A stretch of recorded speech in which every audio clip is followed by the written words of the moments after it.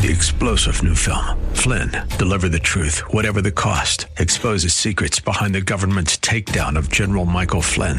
Flynn knew what the intel world had been up to. He ordered the first audit of the use of contractors. This set off alarm bells. He told the truth. He was the most dangerous person for Donald Trump to hire. They had to get rid of Flynn. Flynn, deliver the truth, whatever the cost. Available now. Watch it today. Go to salemnow.com. salemnow.com. And now back to Lifeline with Craig Roberts.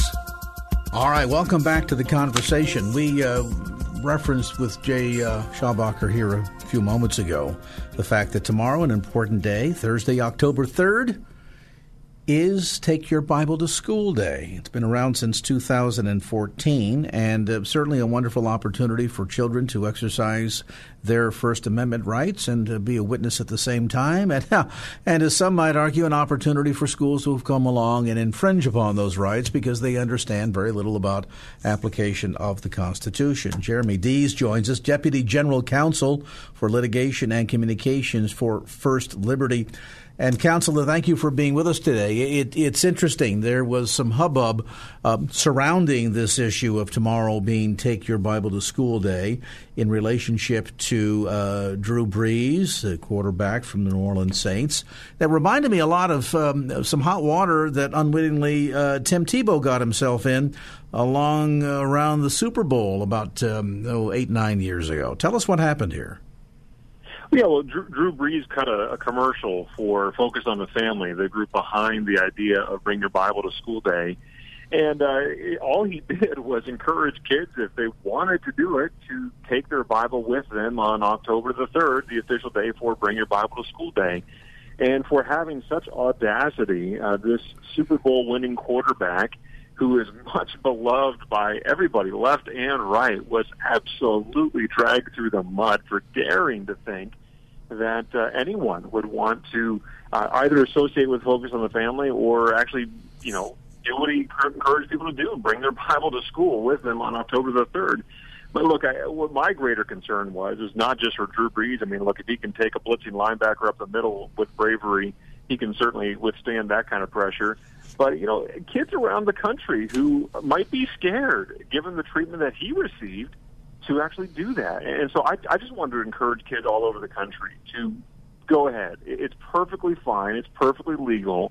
Go ahead and take your Bible to school with you on October the 3rd if you want to. And if anyone gives you any kind of trouble with that, give us a call at firstliberty.org. We'd be happy to help you guys out. There is so much spouted off about the so-called separation of church and state, which is such a horrific misnomer that has little, if anything, to do with the actual establishment clause. And yet it's upon this basis that so often teachers and administrators will argue that, well, children can't pray in school, they can't pray over their meal at lunchtime, they can't share their faith with a fellow student, invite them to go to church with them on Sunday, or even read a Bible during quiet time, or even write a story about, say, a favorite hero of Scripture, because somehow this violates separation of church and state. Counsel, give us the lowdown on this. For parents listening right now, they think, gee, this is a great idea. I'd love to send my kid off and let them be able to exercise their religious freedom tomorrow. What exactly does the law say about this issue?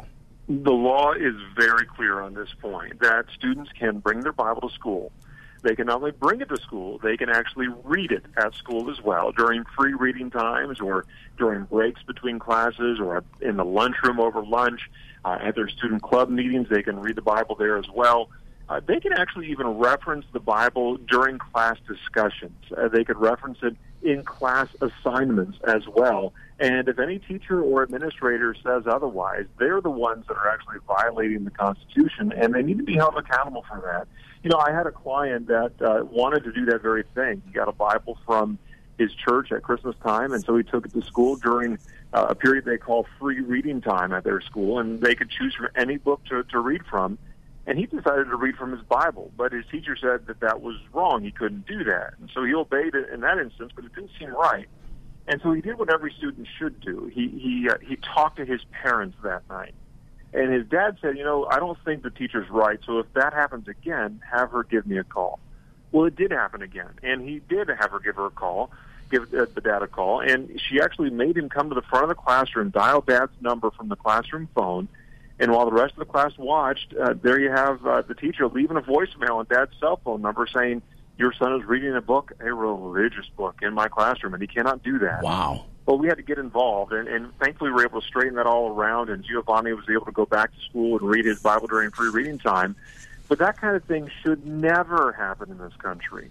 Students are free to bring their Bible to school, and they're even free to talk to kids on the playground about their Bible at school. About the only thing they really shouldn't do is, to bring out the Bible during the middle of trigonometry, or stand up on their desk and start reading the Bible from the passage out of Mars Hill. Paul's talking to Mars Hill.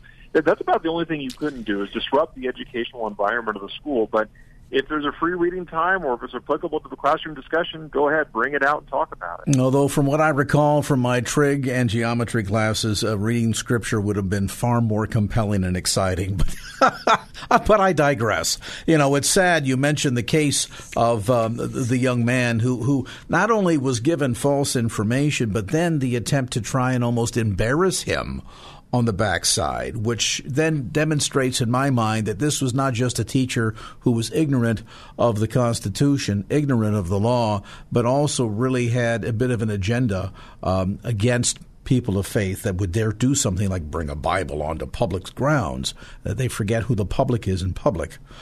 Counselor, if folks run into problems tomorrow, and again, tomorrow is, of course, a nationwide Bring Your Bible to School Day, if they do run into problems, how can they contact you? Yeah, go to firstliberty.org, FIRST liberty.org. You can request legal help right from that website, or just give us a call at the office. The number's on the website, too, firstliberty.org. No one should be punished for bringing their Bible to school on a regular school day, and certainly not be run off about it either. So don't let the teachers engage in that kind of hostility towards you. Just give us a call. We can straighten this thing out. All right. We appreciate the time and the encouragement as well. There is Jeremy Dees, Deputy General Counsel for Litigation and Communications with First Liberty. Again, on the web at firstliberty.org. That's firstliberty.org. All right, coming up a little bit past 13 minutes here past the hour of 6 o'clock. We're going to get you updated on some traffic. Also coming up around the corner, it will be our conversation with Dr. John Duong, who draws up a chair every week at this time and spends some time with us talking about important healthcare issues. And we're going to get to that conversation with Dr. John Duong on the topic of pain. And boy, if you're somebody who suffers from chronic pain, it could be neck pain, shoulder, lower back, leg pain. Maybe you've kind of written it off to, what's the old adage? Well, we're just that age, right? We tend, when we reach our 50s, we tend to say that a lot. Well, I'm getting at that age.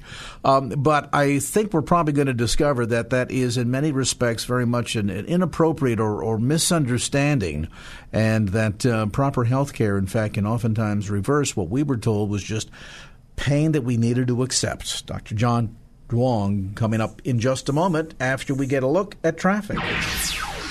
Let's do that right now. We head over to the KFAX Traffic Center for the latest.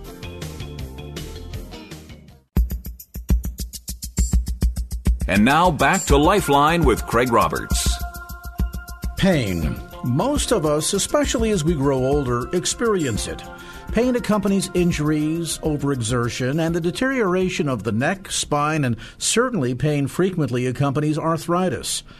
We typically accept pain as a normal part of aging, mask it often with pills, and then try to move on. But are pain and aging inextricably tied together? Next, some answers as we welcome you to Healing Habits with Dr. John Duong of the Holistic Health Center on the web at drduonglive.com. Dr. Duong, let's talk about this issue. There's a new study out that reveals 50 million Americans on average suffer from chronic pain. For many people, this chronic pain is disorienting, distracting, and quite frankly, robs them of enjoying a full quality of life. Yes. There's so many people are living in pain, and they don't seem to have the solution. So now we're going to talk about the solution, because I believe the body can heal itself. The power that creates the body heals the body from the inside out. The healing inside us And we will see how we can do the right thing so that we can diminish our pain, so that we can live a better quality life. That's why I'm here. When we talk about pain, walk us through, if you would, some of the indicators of where most chronic pain tends to originate. Where's its source? There's always a pattern of pain. If it's coming from the lower back, if you have ever experienced low back pain and you did an X-ray or an MRI on your lower back, where is it going to be? 90% of the time, it's going to be L4, L5, L5S1. Herniated disc, bulging disc, stenosis, foraminal encroachment, tingling numbness in your feet. That's some of the symptoms on that. That's a lower back, right? How about the neck? A lot of neck problem right now. The reason is because of technology. Computers bending the neck forward. Yeah, right? We're all like this all the time, hunched over our cell phones. The neck, and then how the cell phone, the computers, the reading, studying. Where's the location? If you have a neck problem and you take an X-ray, where's it coming from? There's the pattern, like I said earlier. The pattern is going to be C4, C5, C5, C6. Symptoms: tingling, numbness in your hands, headaches. So there's a pattern of the problem. Now we need to figure it out. Why are those an issue? What can we do to minimize their problem?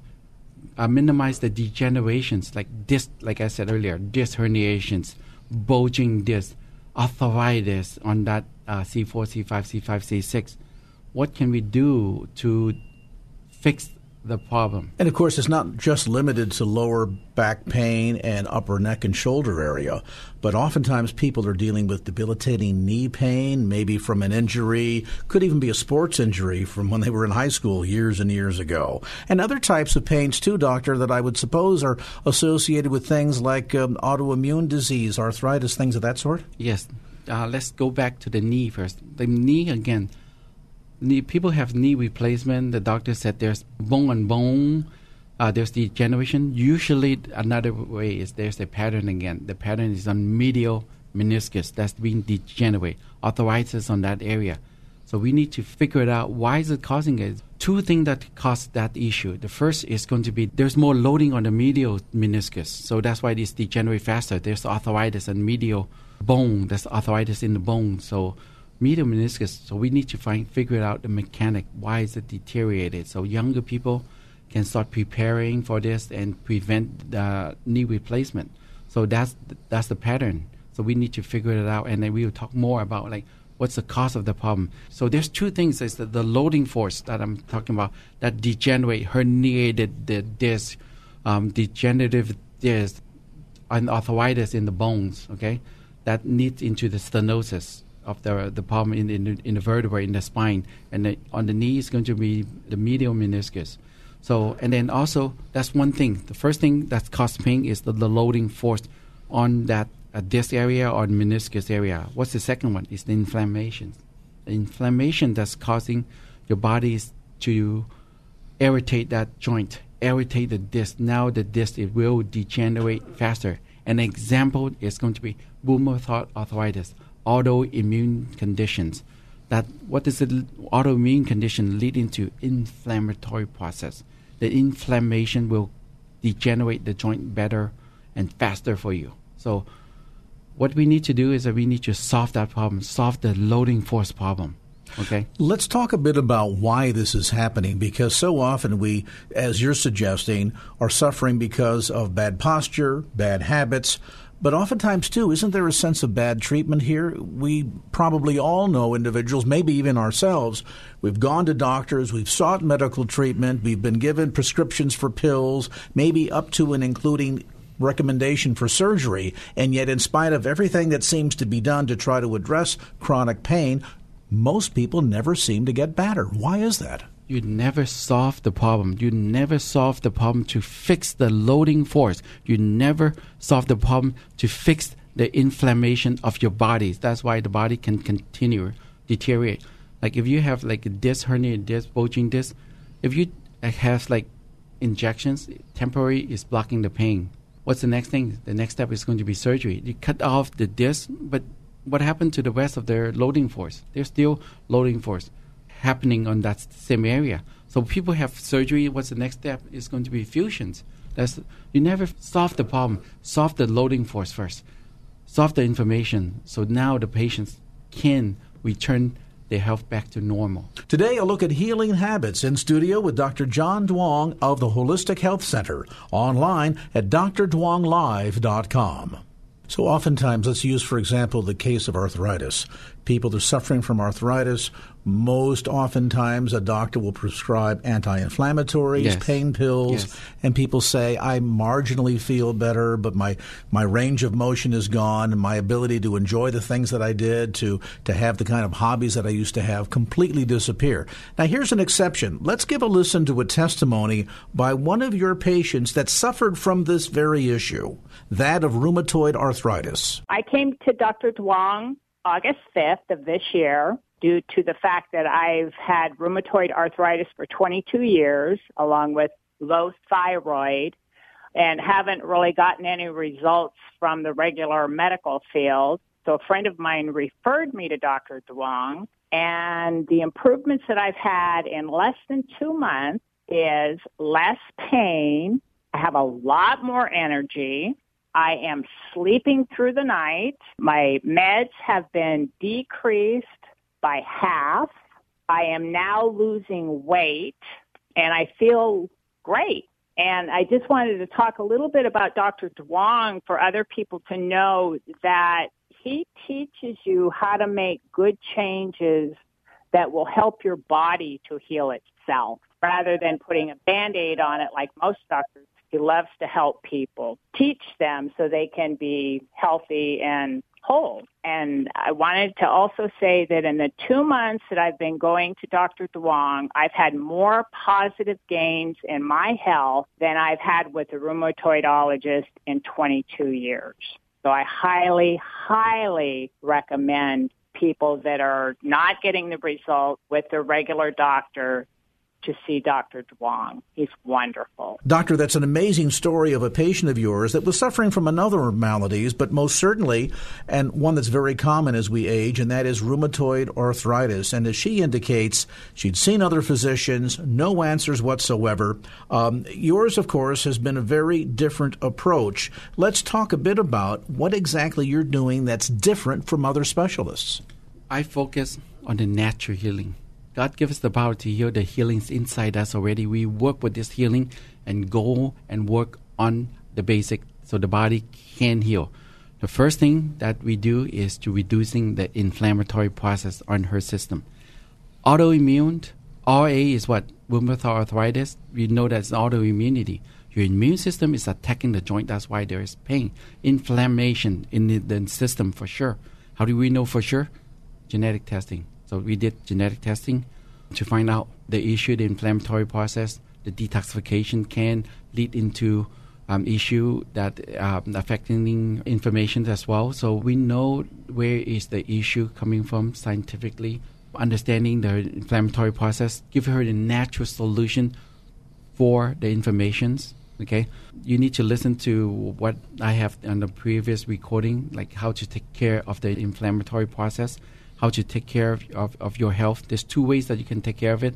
The first is the structures. You have to take care of the structures, work on the structures, the human frame. And the other one is diet.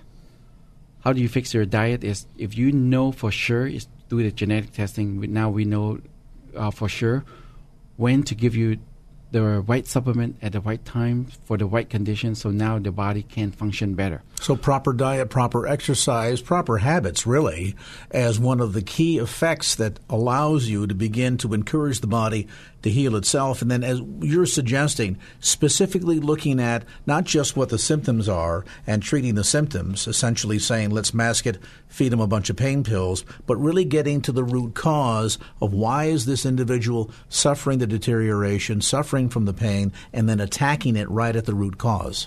We need to find out the root cause and then go back to the basic. The basic is working with your body. For example, my patients is I always train them. The basic is what? Breathing. When you breathe, you oxygenate your blood. You make your blood more alkaline.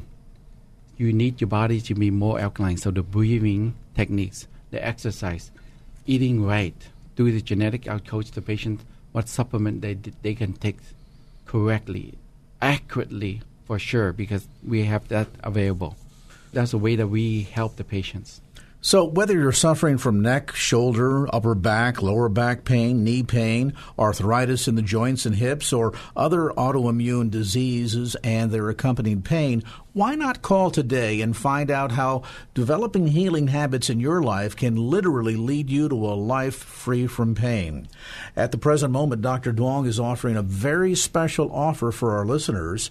It's a special consultation, a $287 value for just $47. That's right, you heard me correctly. Dr. Duong offering a $47 consultation valued at $287 for the first 8 callers who qualify. Right now, pick up the phone and call 510-818-1668. That's 510-818-1668. Or go online to DrDuongLive.com. That's DrDuongLive.com. Or call 510-818-1668. And this is really an amazing offer, Doctor, for the first 8 callers to come in for a complete checkup, consultation, an opportunity to really get an understanding as to what is underlying this pain, the debilitating lifestyle, and then hopefully get to that root cause and get people back on the road to good health and healing habits. The healing habit work on the basic. You have to work on the basic so that you can create a habit so you can get rid of this pain and enjoying life. So get on the road to good health today. Call 510-818-1668. Be one of the first 8 callers to qualify, and you'll receive this $47 consultation, a $287 value for just $47.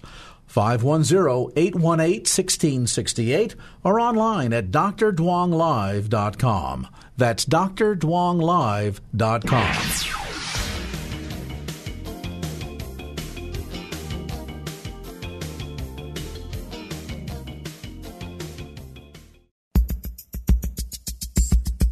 And now back to Lifeline with Craig Roberts.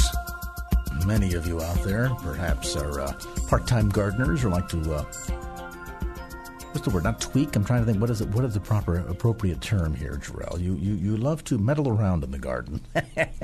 Your spouse might say occasionally killing plants. Certainly that's one of my badges that I wear none too proudly. But, then again, you might have some luck and success once in a while. You certainly know that there are times and seasons when older plants, more mature plants, begin facing some growth challenges. Seemingly no matter how much water you feed them or how oftentimes you turn them to make sure they're facing the light, their leaves begin to get yellowed. The edges perhaps begin to grow brown. There is a lot less new growth, and the older growth, quite frankly, is looking dingy, tired, and worn out.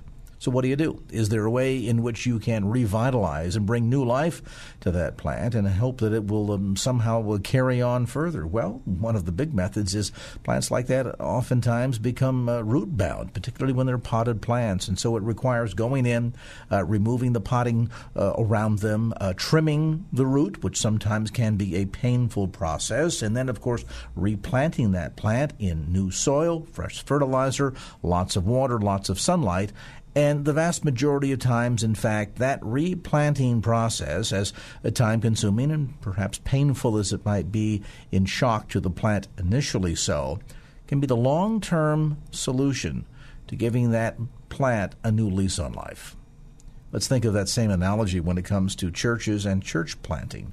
Does it sound familiar? A congregation that's been around for many, many years, many generations, and at the edges is starting to look sort of drab and dreary and tired. There is no new growth, and so oftentimes the decision comes, gee, is it time to just put that plant out of its, or that church out of its misery, or are there things that we can do to replant that church in a similar fashion the way we do a replanting of a house plant, to give it a new lease on life? Well, my next guest tonight, I think, would suggest the answer is absolutely so. He is a gardener of sorts, a missionary, author, and professor at Beeson Divinity School in Birmingham, Alabama. He spent years in Bangkok, Thailand, and works as a church an advisor in many respects, helping churches discover how a dying congregation can grow once again. The book is called Replant, How a Dying Church Can Grow Again. Dr. Mark Divine, great to have you on the program tonight. Oh, it's great to be here. Thanks so much for having me. This is a painful process, isn't it? Number one, I think oftentimes painful for congregations to admit that they are in fact facing a very uncertain future. It really can be, and I really didn't set out to become sort of a church consultant or a fixer, but once I became a professor and could no longer serve as full-time pastor, I found myself really not knowing what to do with myself, and so I ended up becoming a serial interim pastor for churches that are without a pastor. And then after the first couple of those, I really found myself in a new, exciting ministry with a growing mission field, because 80% of churches in North America are declining. And I really found myself really looking at these churches very differently than it is just a way station for the next pastor, but trying to think, well, wait a minute, this church has been declining for so long. They've had one pastor after another. Is there something I can do in my unique position, since I don't want to stay permanently, that might help this congregation grow again? And I haven't always been successful, but it's really been exciting to try to help in these ways. You speak throughout the book of your experiences, specifically at Calvary Baptist Church. Let's talk a bit about that. This is a church that you describe as having been in its third decade of decline, and certainly one of the big indicators that there was lots of trouble afoot. It went through the totality of 8 pastors, 4 permanent, 4 interim, in just 10 years. That's what, like a year and a half or so per pastor? That certainly doesn't bode well in terms of the healthiness of that church, or the very least the stick-to-itiveness of those called to lead. I'm told that the average pastorate now, tenure of a pastor in churches today in North America, hovers around 2 years. That's hard to believe, but it really is an indication of sort of the pathology, the lack of vision, and the difficulties. And what happens oftentimes in these churches is that after the first 2 or 3 pastors stay a very short time and leave, the congregation itself lapses into a pattern of behavior that prevents it from being led. Inevitably, highly motivated laypersons, often very well-meaning, begin to occupy leadership turf that really belongs to a pastor. And these congregations become, without even realizing it, virtually unleadable. And so for all the good intentions that many might have and the pockets of ministry that often exist in these churches, they've rendered themselves resistant to any real visionary, strong pastoral leadership. And usually until that is changed, and it usually isn't. Most of these churches never come back. Well, in all fairness, Dr. Divine, you speak in the book of the fact that there had been individuals that were in these positions, and I would imagine to the greatest degree, many of them out of necessity. When we look at that high degree of turnover, I mean, suddenly from transitioning from one pastor to another, there are areas of need and care within the greater life and body of the church and pastoral ministry that need time and need attention. And so it would seem like a lot of these folks might have stepped into those positions, probably of good heart and will.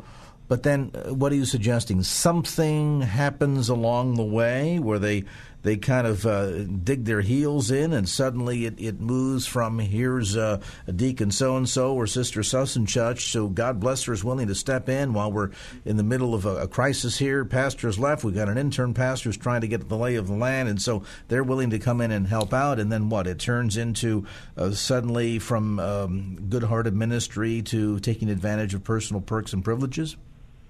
A lot of the decisions that a pastor might make or lead the congregation to make end up being made by powerful lay people, and they get used to doing that, and they like to do it. And once a congregation sees pastors come and go quickly a few times, they are slow to treat the next pastor as though he will be around for very long. And therefore, his ability to gain their trust and lead is greatly diminished. And then if a pastor comes in who's bound and determined to leave, then he faces resistance with entrenched sort of turf battles where various people have staked out some turf that they see as theirs, and they're protective of it.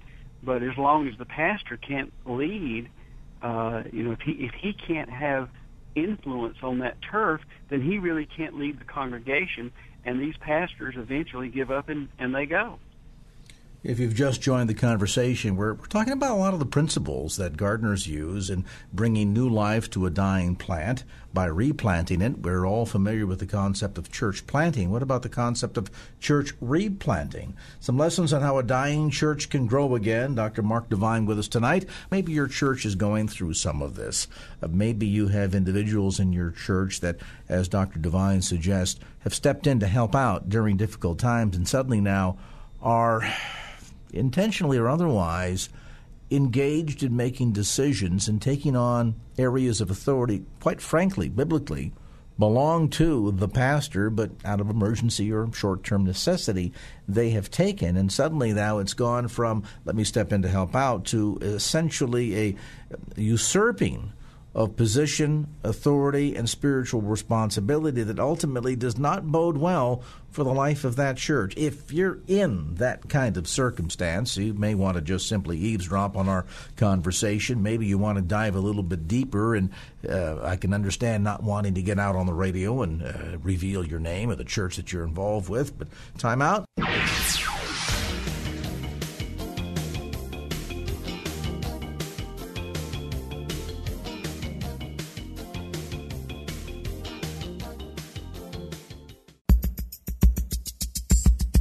And now back to Lifeline with Craig Roberts. Back to the conversation with Dr. Mark Divine. Let's get into some of your calls. We're talking about church replanting. We'll head off first to Hayward. Paul, good afternoon. Welcome. You're on KFAX with Dr. Mark Divine. Good afternoon. Thanks for taking my call. I've been checking out a lot of churches. I grew up in the Bay Area, grew up in a real large church, and have been looking around and visiting churches for the last 10 years or so. And I'm seeing one thing that's common in them because they are declining. And I'm asking you, Pastor, if you see this. One of the churches that I attend regularly, there's about 1,200 people going there. And on one Sunday, the pastor asked by a raise of hands of how many people in 2013 had led anybody to the Lord.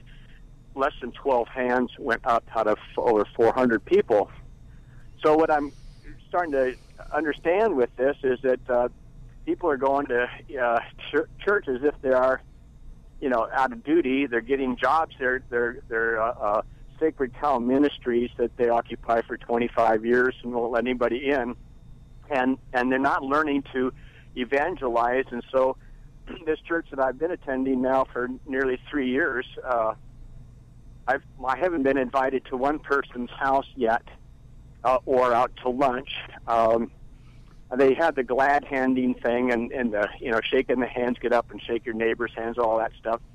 But they're not teaching what Paul said about the gift of hospitality. And the gift of hospitality, I think, is what's missing in the churches, because if a pastor does leave a church all of a sudden, for whatever reason, he dies, whatever reason, the church should be able to maintain itself because the people have already learned how to really be a family as well as be a family to their neighbors and their coworkers. In most cases, most neighbors don't even know a Christian lives next door. They're not being taught hospitality. So what do you see? Do you see that as being something? Wow, some really good observations. What about that, Dr. Devine? I want to tout a church in Columbus, Ohio, related to this issue. It's called Xenos, and my youngest son he's a student in Columbus, and he's a member of that church. And they, for many years, have made discipleship the heart and center of what they want to be about. They don't want anything to distract them from it.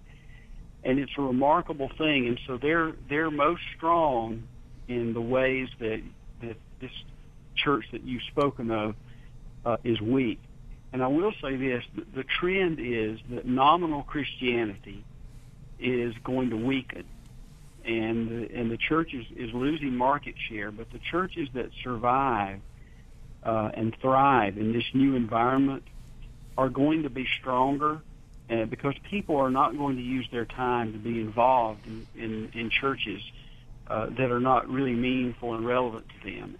But I certainly believe that one of the great weaknesses is just what you've spoken about, and that is, can disciples make other disciples? Well, therein goes a real important key, because whether you talk about a church learning what hospitality is or the keys to evangelism, I mean, doesn't this really come down to the matter of a lack of real proper discipleship? I mean, how many people show up to church every Sunday and they're kind of there out of duty or out of habit or a sense of obligation, and yet they don't know a lot about the Savior that they allege to serve and have never had the experience of ever sharing their faith with anyone.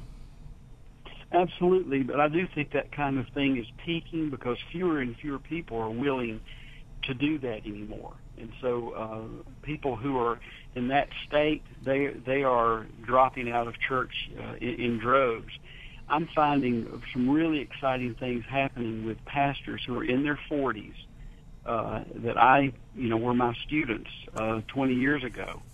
And they're planting and building churches that are really a great contrast in these areas. And I'm really quite hopeful that we're going to see stronger churches in these areas in the future. Are you getting a sense that the emphasis on, and I'm going to meddle here for a moment, one of the things that I'm pretty good at, there's been such an emphasis on so-called church growth seminars, seeker-sensitive churches. It seems as if we have to have a plan and formula, most of which comes down to simply good entertainment, or not so good, as a means of increasing the size of our church, which a lot of pastors, if they're honest about it, realize we're really only increasing the church by shifting the sheep from one pasture to another. Are you suggesting then that you're starting to see a trend away from that and more back toward genuine discipleship, genuine evangelism, genuine church growth? Yes, and I believe that the church growth movement, beginning with seeker-sensitive and then purpose-driven, and various things, that really the church growth movement has morphed. It has been chastened. Bill Hybels himself, launched a survey and an analysis of what was happening at his church, and he came out and said that all the problems that you just cited are real. They are happening, and so this notion of sort of figuring out what the people can take and tailoring your sermons to it and then try to do the discipleship in some other room in the church is really not working. And so nowadays, I think that you really, knowing the size of a church doesn't tell you that much about it. As a serial interim pastor, that's what I'm seeing, that churches are very different. There's a lot of trial and error going on, and that a lot has been learned about the ineffectiveness of watering anything down. And perhaps the big lesson here needs to be unlearning of what we thought were so-called experts of teaching us how to do church right, and relearning the fact that all the keys that are necessary are right there in front of us. It's a little book. In fact, it's sold pretty well, I understand. If you're in the right spot, you even know the author personally. The book, of course, is called the Bible. Another one that I might recommend, secondary to that, that's not a bad one either, particularly on this topic, is the one written by Dr. Mark Divine, Replant, How a Dying Church Can Grow Again. And we appreciate the insights into this very complicated topic. And Dr. Divine, hopefully we can persuade you to come back for more and we can dive a little bit deeper. And again, our thanks to Dr. Mark Divine. The book, by the way, available through David C. Cook Publications or at the usual suspects, including Amazon.com. Well, that's going to do it for this edition of Lifeline. Thanks so much for being with us. And if there was anything you heard on today's show that you'd like to hear again or share with a friend, grab a copy of the Lifeline podcast. Simply log on to KFAX.com. That's KFAX.com for the Lifeline podcast. Our producer is Wanda Sanchez. I'm Craig Roberts. Till next time round, remember, just don't keep the faith. Get out there and share it and make it a great evening. So long. Opinions expressed in the preceding program do not necessarily represent the views of the ownership, staff, or management of KFAX. Copyright Salem Communications, all rights reserved.